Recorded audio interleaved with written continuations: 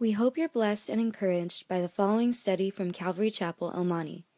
It's our simple prayer that you would grow stronger and deeper in an intimate and personal relationship with Jesus Christ. Should you have any questions, please feel free to contact us here at Calvary Chapel, El Monte. Romans 13. This is one of the chapters that actually impacted my life the most when I first came to know Christ almost 15 years ago. At that time, I had no real idea of what my life as a Christian should be. But one day I began reading through Romans, and I came to chapter 13, and it really, really ministered to my life. And I truly hope that it would minister to each and every one of you as well tonight. Verse 1, chapter 13 says, "Let every soul be subject to who? To the governing authorities. For there is no authority except from God, and the authorities that exist are appointed by God." Let every soul is speaking to who? To every Christian. Let every one of the believers, those who call on the name of Jesus, be subject to the governing authorities. Now, this word subject, what does that mean? Well, it literally means to come under the authority of the government. It literally means to submit yourself to the will of the government, to set aside your will, to set aside your want, and to be a subject of the government. Why? Because it says, "For there is no authority except from God, and the authorities that exist are appointed by God." Who sets the government in place? It's God. Why did God set a government? Why did he institute this body? Well, he instituted it for our benefit. He instituted it because we as sinful people, having a sinful nature, tend to run amok when we're left to our own devices. You know, some of you might know a little bit of my history. When I was a young man, I was a very rebellious young man. I did what I wanted to do when I wanted to do it, and I did not obey my father nor my mother. I didn't heed their warnings. I didn't heed the warnings of the officers who constantly kept arresting me. You know, guess what? That life of living under my own will and for my own purpose led me to a lot of difficulties. You know, it brought a bad stigma to me for a long time. But one day, when I came to know Christ as my Lord and Savior, I also had to learn that I no longer served my will nor my purpose. I did not do what I wanted to do when I wanted to do it, whether the law cared or not. I had to learn that I had to submit to those who are in authority, because God has established them there for it. Titus 3:1 says this, "Remind them to be subject to rulers and authorities, to obey, to be ready for every good work." 1 Peter 2:13-15 reads like this, "Therefore submit yourselves to every ordinance of man for the Lord's sake, whether to king as supreme, or to governors as to those who are sent by him for the punishment of evildoers, and for the praise of those who do good." Why? Why do we do this? Following verse tells us, "For this is the will of God." See, when you submit to the governing authorities, you're doing the will of God. You're obeying the Lord. Why? It says that by doing good, you may put to silence the ignorance of foolish men. Why do we submit to this governing body? Is it by our own strength? Is it because we love them? I don't think so. Most of us don't like a lot of people in politics. Let's be honest. I mean, I hear a lot of people call the governor a lot of ugly names. But as Christians, as believers, we don't submit because we just want to do it. We submit because the grace of God, who has taught us how to submit to the highest authority, who is God, also teaches us to submit to the governing authorities. So, what does that mean? You submit to the Lord? You want to honor the Lord? Submit to the government. Be obedient to the laws. You know, if the law says you go 35, don't drive 45, 50. You know, it's interesting. I had one of my drivers the other day. I had a conversation with him just yesterday over failure to stop. He gave me about 4 different reasons why he doesn't come to a complete stop. He blew through a stop sign at 18 miles an hour while turning right, and I explained to him all the consequences of what could have happened. First, could have got a ticket. Secondly, somebody could have ran right into you. Third, you could have ran somebody over. You could have crashed. And the last one was the one where he just says, well, you know, when I come to a stop, I kind of coast to about 2 to 5 miles an hour. I said, it doesn't matter. You're still breaking the law. Now, this is a young man who grew up in the church. I said, it don't matter whether it's 2 miles or 5. The law says, come to a complete stop, wait about 3 seconds, and then proceed. That's the law. Otherwise, they'll give you a nice $300 ticket for not submitting to the law. So as believers, we are to just simply obey the law. We do the things that honor God. If you come to a complete stop, an officer is not going to give you a ticket, right? He'll give you a ticket for not submitting, for not doing what's right.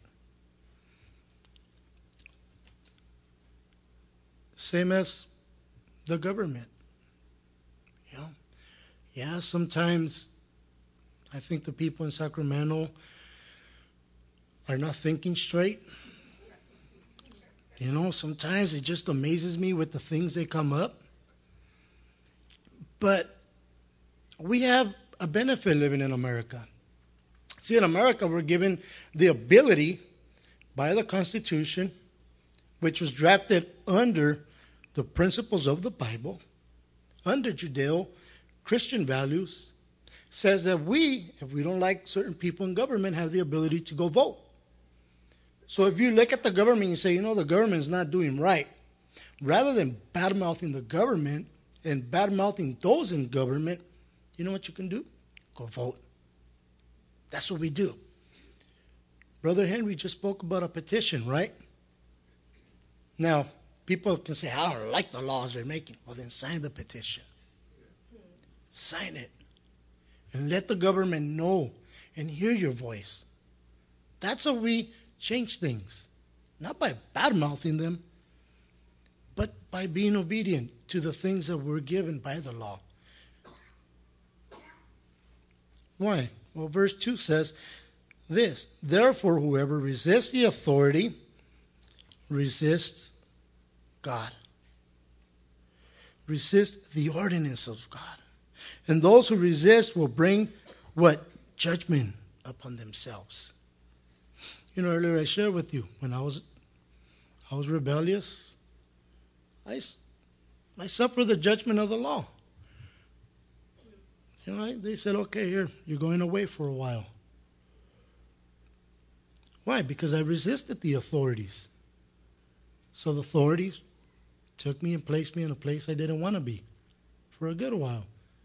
As a Christian, I knew I couldn't do that no more. I said, okay, Lord, what do I do with my life now? And, you know, the Lord says, just obey the government. Do not resist them. Do not be in opposition to the government and to the law, because when you do that, you're disobeying me.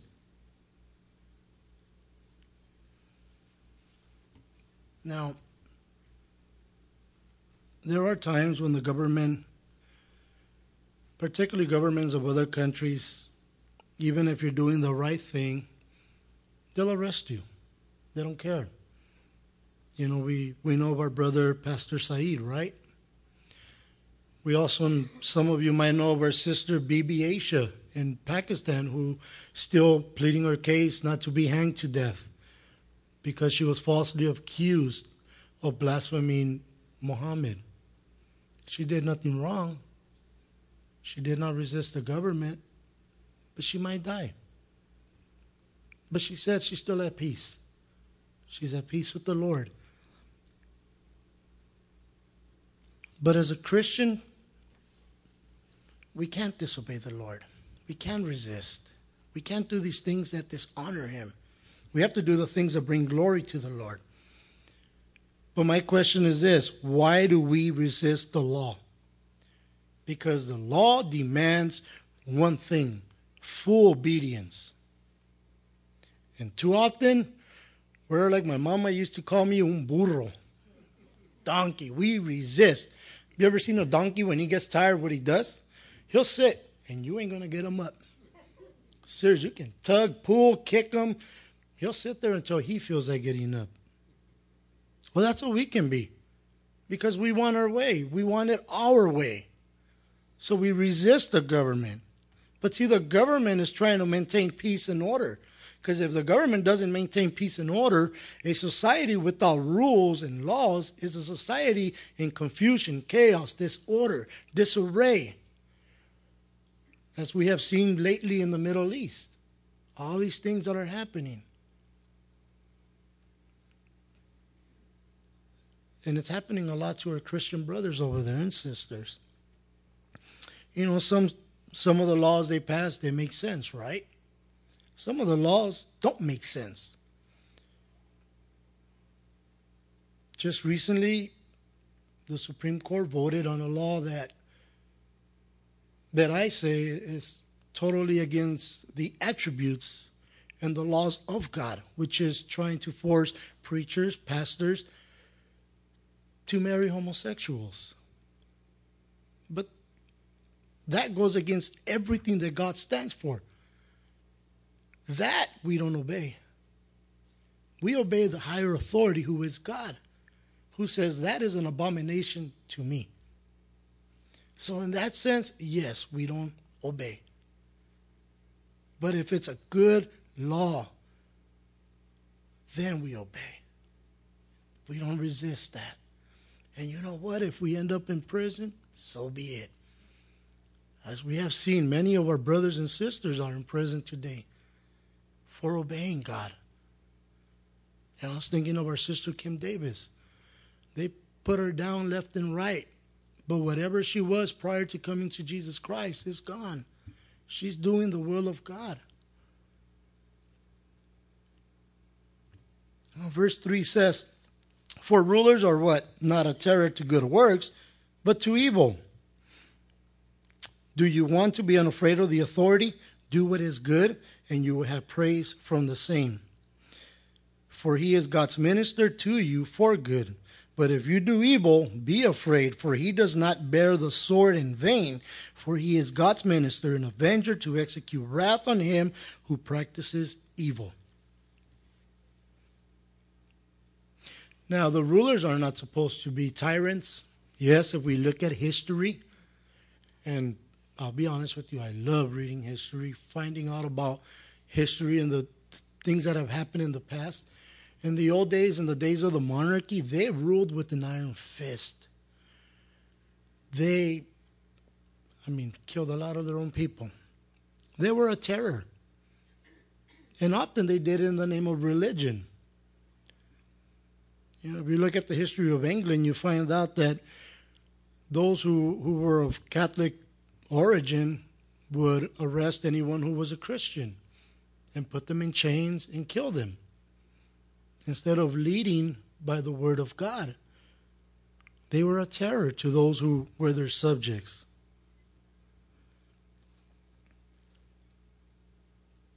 But the Bible tells us that we are to honor the Lord in all we do.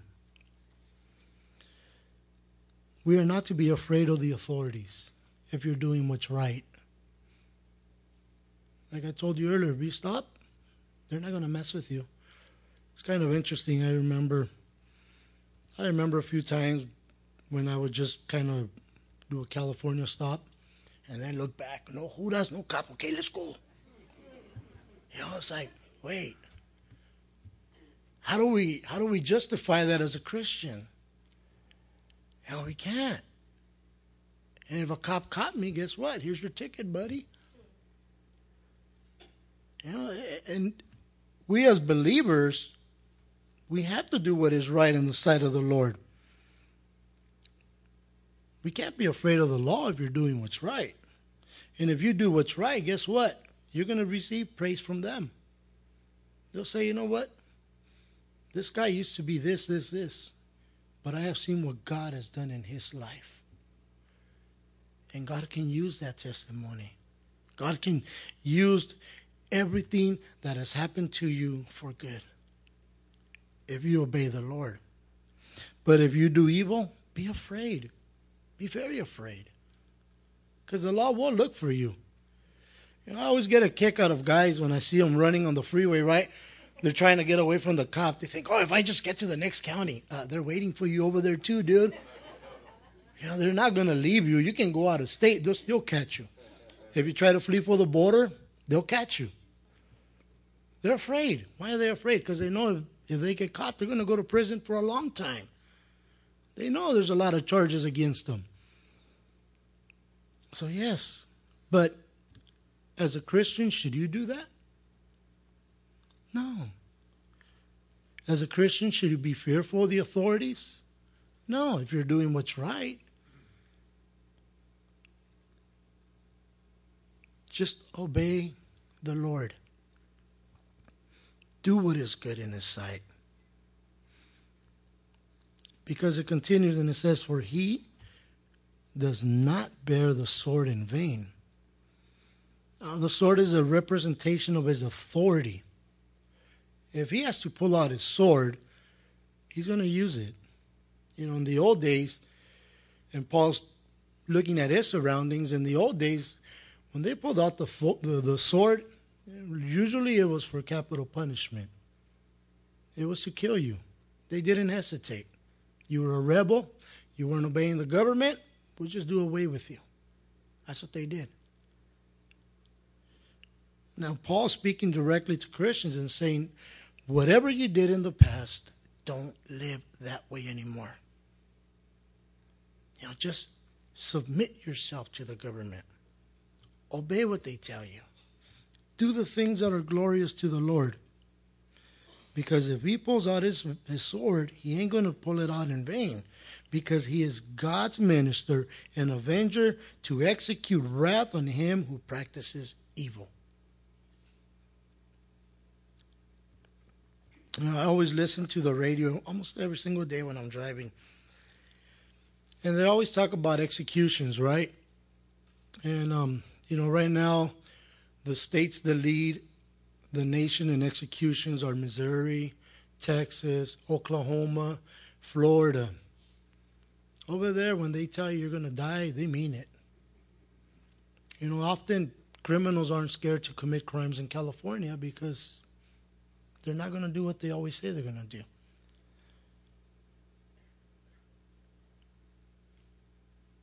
But other states will. They will. But why is it that we don't practice evil? Why is it that we don't behave that way anymore? What is the reason that we stop being who we used to be? Well, verse 5 says, therefore you must be subject, not only because of wrath. In other words, you don't just submit yourself to government because you're afraid of what they might do to you, but also for conscience sake. Now, we are to be obedient to the precepts of the law. Not only because it serves a good purpose, but also because to violate the law is to violate our own conscience. We know in our hearts what's right. We know. But sometimes we make excuses for doing wrong. And we go ahead and violate the law. But Paul's saying, don't do it. For your conscience sake, don't violate the law. You know, if we examine the confrontation between Jesus and the Jewish leaders in John 10:31, they're getting ready to stone him. And Jesus says, for what good work do you want to stone me? And they say, it's not for good works, it's for blasphemy, for proclaiming that you are the Christ. But if you look right before that, they had asked him, are you the Christ? Tell us plainly. You know, and you would think that all the evidence that Jesus had done, miracles, feeding thousands, right? Raising of the dead, healing the sick, healing the paralyzed. You would think that all these things were been the greatest example, the greatest testimony that this is truly the Messiah. But because sometimes men in power are drunk in their own power, they do not accept the witness that they see. And so Jesus, in this moment, when he has his argument with them, you know, he's challenging them. He's saying, prove me. Show that I've done wrong. My conscience is clear before God my Father. I've done nothing wrong to which you can attest that I have violated one single law of who? God. See, their whole thing was they were mad because his disciples wouldn't wash their hands like the rituals demanded. Well, guess what? Those are man-made rituals, man-made laws. Jesus didn't care. He wanted us to be obedient to the laws of God, to the Ten Commandments. And we'll see that in a moment because Paul brings some of them up. Now, the Jewish leaders, of course, they said, oh, we keep the law. Which, in reality, they were breaking the law because they're lying. You know, it's like, wait, how do you keep the law? But you're lying right now. You don't always feed the poor. You do everything for a show. You falsely accuse people for your own benefit. See, those things, they don't glorify God. And Jesus knew this. And those men who proclaim to keep the law will be judged by the very letter of the law. We as Christians, yes, we're not under the law. We're under grace. But because we are under grace, we are also supposed to obey the law.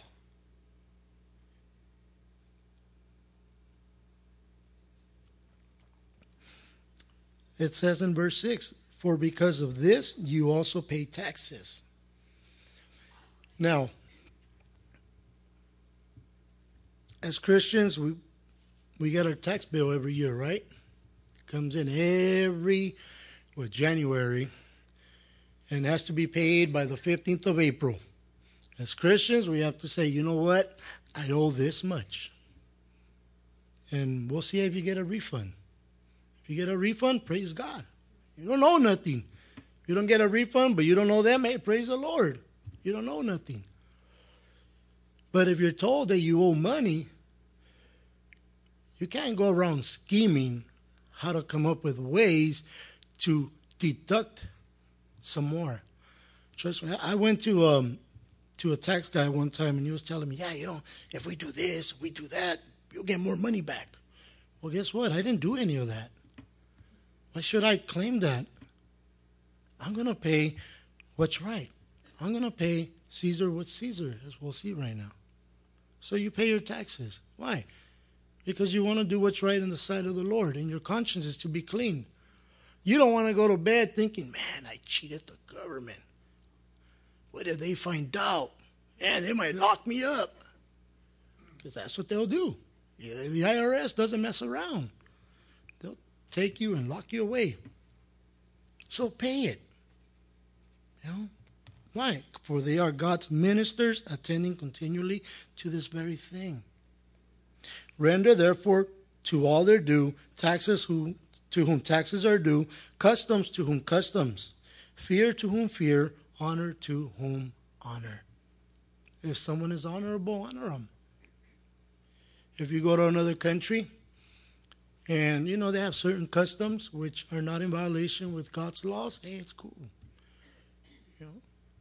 You go to Mexico and you want to learn to dance folklorico, maybe wear one of those big old sombrerotes. It's cool. That's customs. Our brother was talking about going to Mexico. You know what? It's one of the most beautiful experiences you're ever going to have. Just being there with those little ones. Being there with people who have nothing. You're going to be blessed if you do go. Now, verse 8 is one of those that, to be honest with you, I had to think heavy about.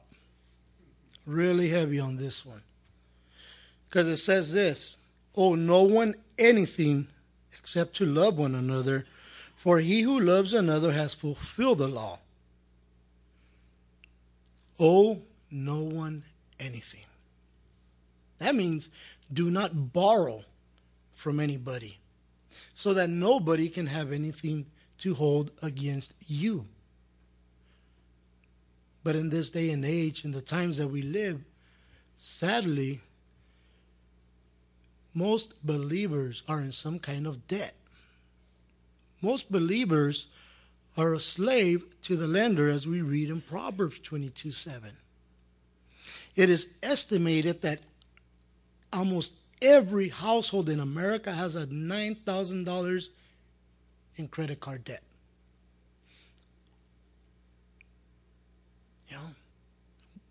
We owe people. God did not intend for us to be in debt. He didn't.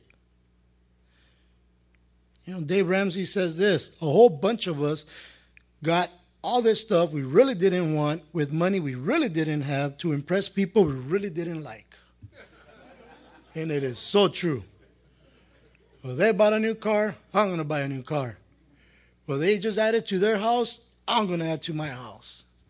I ain't got the money, but I'll go to the bank and borrow some more money.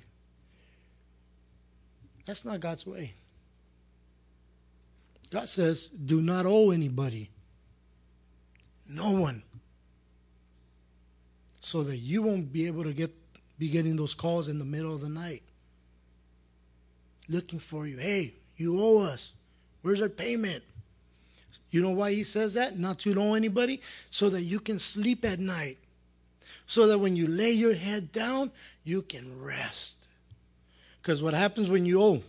When you owe, first, you can't tithe. You can't give to God. Because you're too concerned about paying a credit card. You're too concerned about, my score is going to drop if I don't send it on time. And God, and the work of the Lord, gets undone. Nobody there to do it. Because we owe, we can't support missionaries. Because we owe, we can't support people who are in need, who are hungry. Because we owe, we can't send a missionary money to preach the gospel of Jesus Christ to someone who's destined to go to hell if they don't hear the word of the Lord. Because we owe. Because we borrowed ourselves into the grave. That's not God's will. And what, you got a credit card? Cut it up. Throw it in the trash. And pay that thing as soon as possible. And do what the Lord wants you to do. Live for His glory. Because this fulfills the law of the Lord.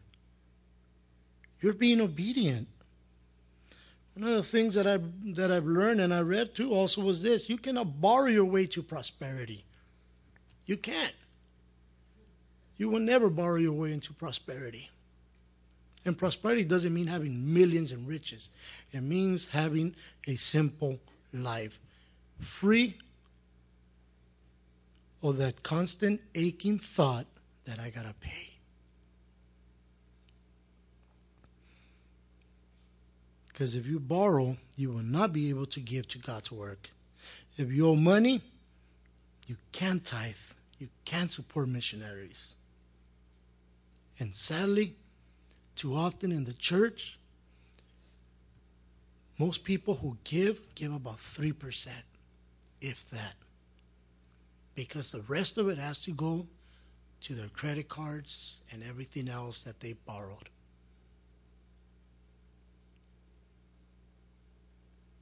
You know, today I found out something interesting.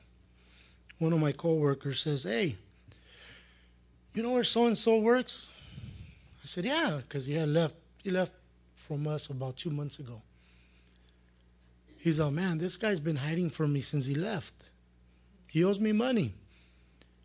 And he tells me different places. Like last time he told me he was working in Irwindale or, City of Industry somewhere. He's always hiding because he's afraid to pay. He doesn't have the money.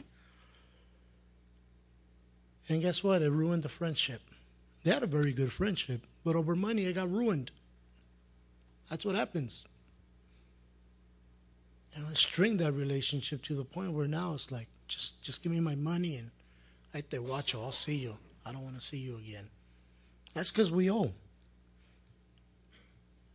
But Paul says we should owe no one nothing except one thing, to love them.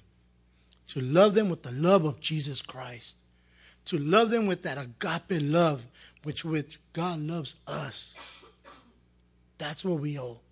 To love people, especially the unbeliever. So that one day, these people may come to know Jesus Christ personally.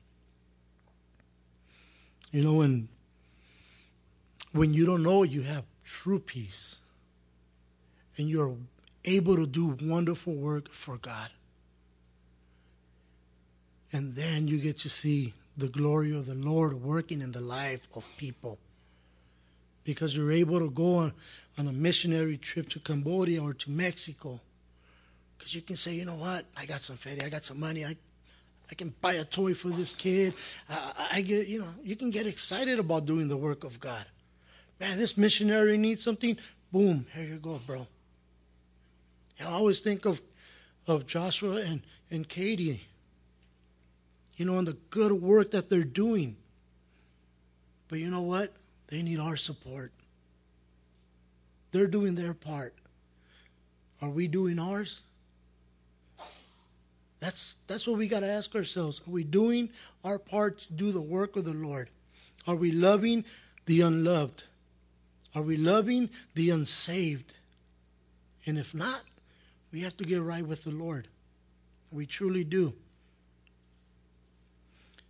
Because it says this in verse 9, "For the commandments, you shall not commit adultery, you shall not murder, you shall not steal, you shall not bear false witness, you shall not covet." And that's the key word right there, covet. That's what leads us into debt. We covet what other people have.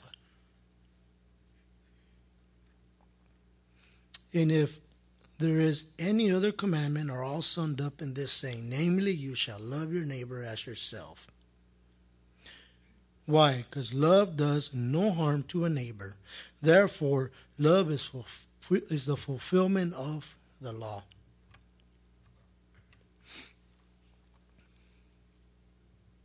You know what?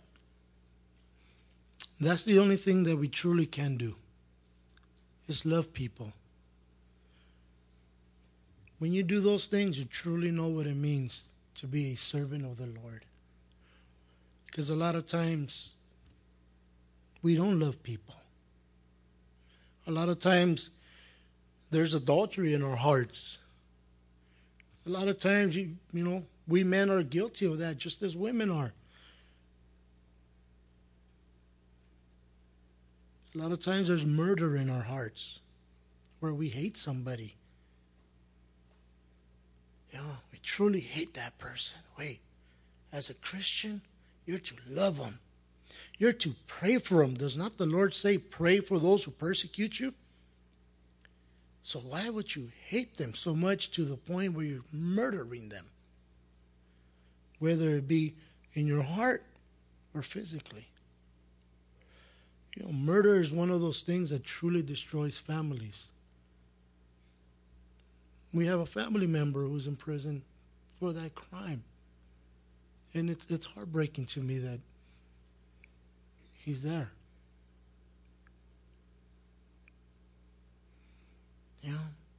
says you shall not steal anything. Don't bring things that they didn't give you at work home. Oh, it's only toilet paper. I don't miss it. Hey, you know what? They didn't give it to you. It belongs to the company. Don't steal. Don't take things that you were not given. That's one of the things that my wife loves about my job. They give us things. And come home with Clorox. Check it out, babe. She gets all happy. She's all good. I was running out of wipes. Napkins. Rolls of napkins. She'd come home with them. Hey, babe, we got napkins today. But if they didn't give it to me, I'm not going to keep it. Why? Because that's stealing. I'm dishonoring the Lord. Next one, you don't bear false witness. A lot of Christians do that. You know that they bear false witness. Oh, yeah, I saw so-and-so doing this when truly they didn't do it. Don't do that. And whatever you do, don't covet. Don't covet another man's wife. Don't covet another woman's husband. Don't covet their home. Don't covet their car. Don't. Because you're sinning. If somebody has it, hey, praise God. It's cool. I'm happy for them. Perhaps one day you will have it. Just wait. Save up. Take it easy. God will provide.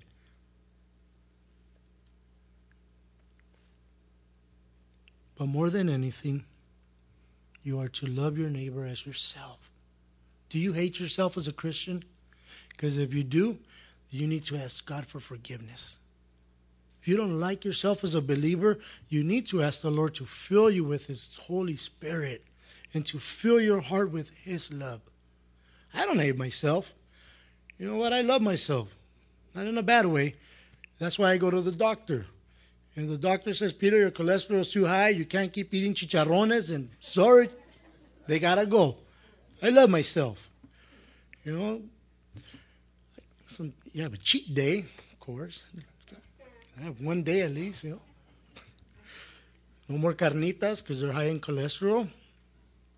But that's how we love ourselves. So why don't you love your neighbor the same way? The same way you love yourself, love them. Be respectful. Be kind. Be compassionate. Be gentle. Be merciful. Be helpful. If you know your neighbor's lacking, hey, provide. Maybe your neighbor doesn't have beans. Maybe they're lacking rice. Hey, you know what? I got some extra. Here you go. Love them the way you love yourself. Because believe me, I've seen the way we love ourselves sometimes. A little too much. Now, verse 11 says, and do this, knowing the time, that now it is high time to awake out of sleep. You know what that is? Our brother Henry touched up on it earlier. We all know we're saved, but some of us have forgotten that we have a calling in our lives. Some of us have forgotten that we got to go proclaim the gospel. We're slumbering. We're kicking it in our hammocks, just waiting for the Lord, while others will be perishing. Paul's saying, wake up. Snap out of this trance you find yourself in. This comfort state that you live in. Wake up. For now, our salvation is nearer than when we first believed.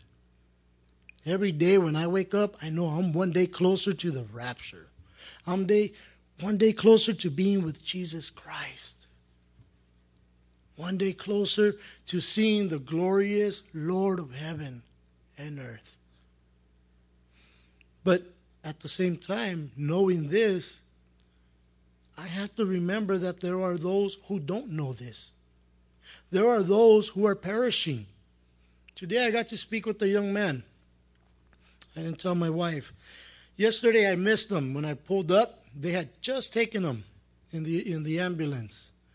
Today I seen him and I said, "Hey, bro, how do you feel?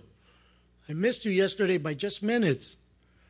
He's like, "Oh, I'm good today, bro. I'm good today." And I said, "So what happened?"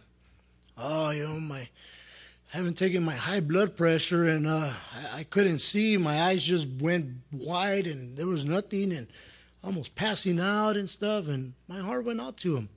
I said, "You know what, bro? That's a wake-up call from the Lord. The Lord had mercy on you today because you could have passed away. But the Lord is giving you mercy. The Lord is giving you another day to come back to Him." And I told him that because he was a believer. He knew the Lord, but he's walked away and drifted away into the world again. You know? He needs to realize that God is calling him to come back to Him, just as He's calling us to go preach the gospel. It says, "The night is far spent, the day is at hand. Therefore, let us cast off the works of darkness, and let us put on" what? "The armor of light. Let us walk properly as in the day, not in revelry and drunkenness, not in lewdness and lust, not in strife, and not in envy." When we were in the world, we were in darkness. Basically, we were just straight to hell. That's where we were headed. Our eyes were blinded by the ways of Satan. Our hearts were just focused on the things that pleased ourselves, and we did things for our own selves. But as believers, as Christians, we are to cast off the works of darkness. Anything that is sinful in the sight of the Lord, we are to throw it away in the garbage. It doesn't belong to Him. But we are to put on what? The armor of light. You ever seen a knight in shining armor? They look cool, huh? Their horse up, they're all bright and everything. Well, that should be us. That should be us to the world. We should be that city on a hill, that light that is not extinguished. We have to show others the love of God and the true Savior, who is Jesus Christ, because they see us and they see Him. That's why He says, "Let us walk properly as in the day." You know, whether it's nighttime, whether it's daytime, whether you're hanging out with unbelievers, you cannot change. You cannot compromise. You must remain the same at all times. Today, one of my coworkers says, "Hey, Peter, it's almost that time to go, drink a couple of cold ones, huh?" I looked at him and I said, "You know what, bro? I don't drink." He's like, "What?" I said, "No, man, I don't touch that stuff." "Really?" He's got this puzzled look on his face, right? I said, "You know what, bro? Let me tell you a little something." So I share with them my testimony. I said, "This is who I used to be. This is who God has made. That's who the Lord has created."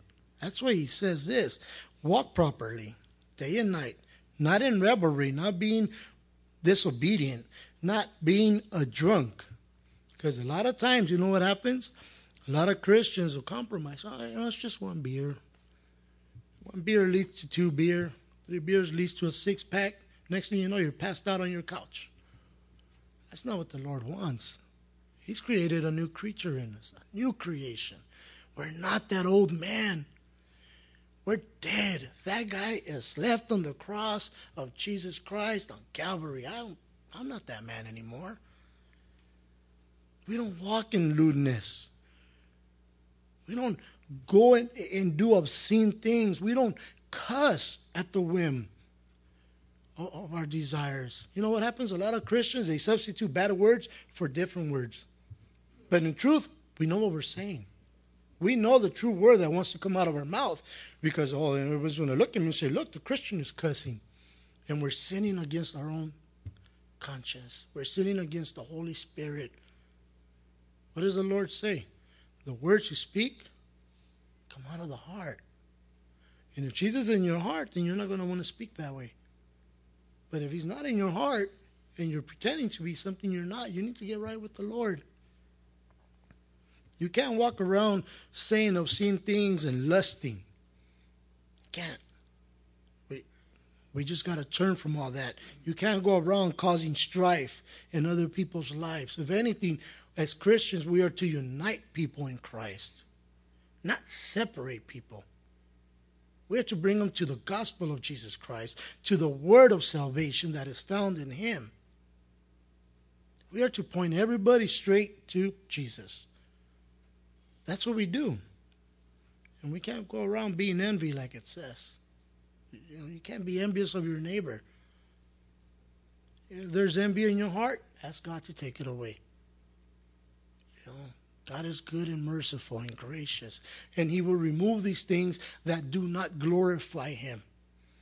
He will change your heart if you ask him, if you seek him, if you surrender to him, if you submit yourself to the glory of the Lord. These things will be removed from you. As I shared with my coworker today, because he says, so if I put a whole banquet in front of you of beers, you ain't going to have one. I said, I got no taste for them, bro. I don't need them to enjoy life. I no longer have to wake up in the morning and think, oh man, who did I insult last night? What did I say that made somebody mad? Oh man, did I get in a fight again? I don't worry about that no more. Because see, God has created a new person. Oh, that guy is dead. I don't like him. That's one person I don't like, is that guy. But I do love who God has created. And because I love who God has created, it allows me to love my wife, to love my children, to love my brethren. When I look at my brethren, my sisters in the faith, I don't want to look at them in lust. I don't want to look at them and say, oh man, I wonder if I... No. Because I love them. And if I say I love them, and I love their husbands as my brothers in Jesus Christ, and you know what I got to do? I got to fall on my knees and pray for them, their marriage, their children. Pray for the congregation. That's what we do. Don't ever look at another man's wife and say, man, I wish my wife was like her. Don't do that. Never compare your wife to anyone else. And don't compare your husband to another man. We've done it. But the Lord says, don't do it. Let the Lord deal with people. Let the Lord deal with whatever situation is going on in their marriage. You pray for them. You pray that the Lord will uphold those who are hurting. You pray that the Lord will do a work in our brothers and sisters who are being persecuted. Because that's what it says in verse 14. But put on the Lord Jesus Christ and make no provisions for the flesh to fulfill what? Its lust. We are to put Jesus on every day. Every day. That means, as Paul said, imitate me as I have imitated him. You want to look up to somebody? Look up to Jesus Christ. That's what we do. We put on Christ. Good times, bad times, you know what? Thank you, Jesus. I made it through another day.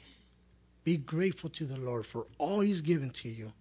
Times get hard, hey, put on Jesus Christ.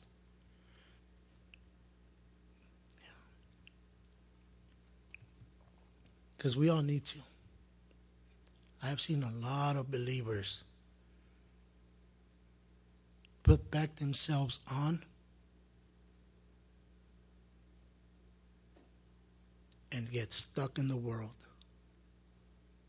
And it's disheartening. And all I can do is pray for them, that one day they will give their hearts back to Jesus Christ. But for us, daily, I plead with you, pray. Ask the Lord to minister to you. Ask the Lord to fill your heart with his love so that you can love the unbelievers and so that you can pray for those who are in need. Let him lead you. That's my prayer for you, that the Lord will lead you, that the Lord will minister to you, that the Lord will demonstrate who is in need, and that you will provide for that person whatever God has asked you to do. Because that's the expression of love. That's imitating Jesus Christ. When Jesus saw the need, he provided. You know, when Paul was in prison, was he complaining? No. You know what he did? He prayed. He prayed to the Lord every day. And because those who were supposed to be watching him, the guards, they saw this man never lose hope, never lack faith. And guess what happened? They converted. They saw that testimony and said, man, whatever he wants, I want it too. That's what we got to do. We just got to put on Christ so that others will see you and say, I want that too in my life. Because it took me a while to know that when I saw my wife. See, she was a believer before I was. And on Sunday mornings when I'd be laying in bed all crudo, hungover, trying to get over whatever I did the night before, she'd come in and say, hey, babe, want to go to church with us? Nope. It took me almost a year to realize that I needed what she had found. And I needed to put it on every day. And that's what changed us. That's what changes each and every one of us. It's Jesus Christ. It's not ourselves. It's him. And when you have Jesus, you make no provisions for the desires of the flesh. You will never surrender to your flesh. But you got to put on Jesus daily.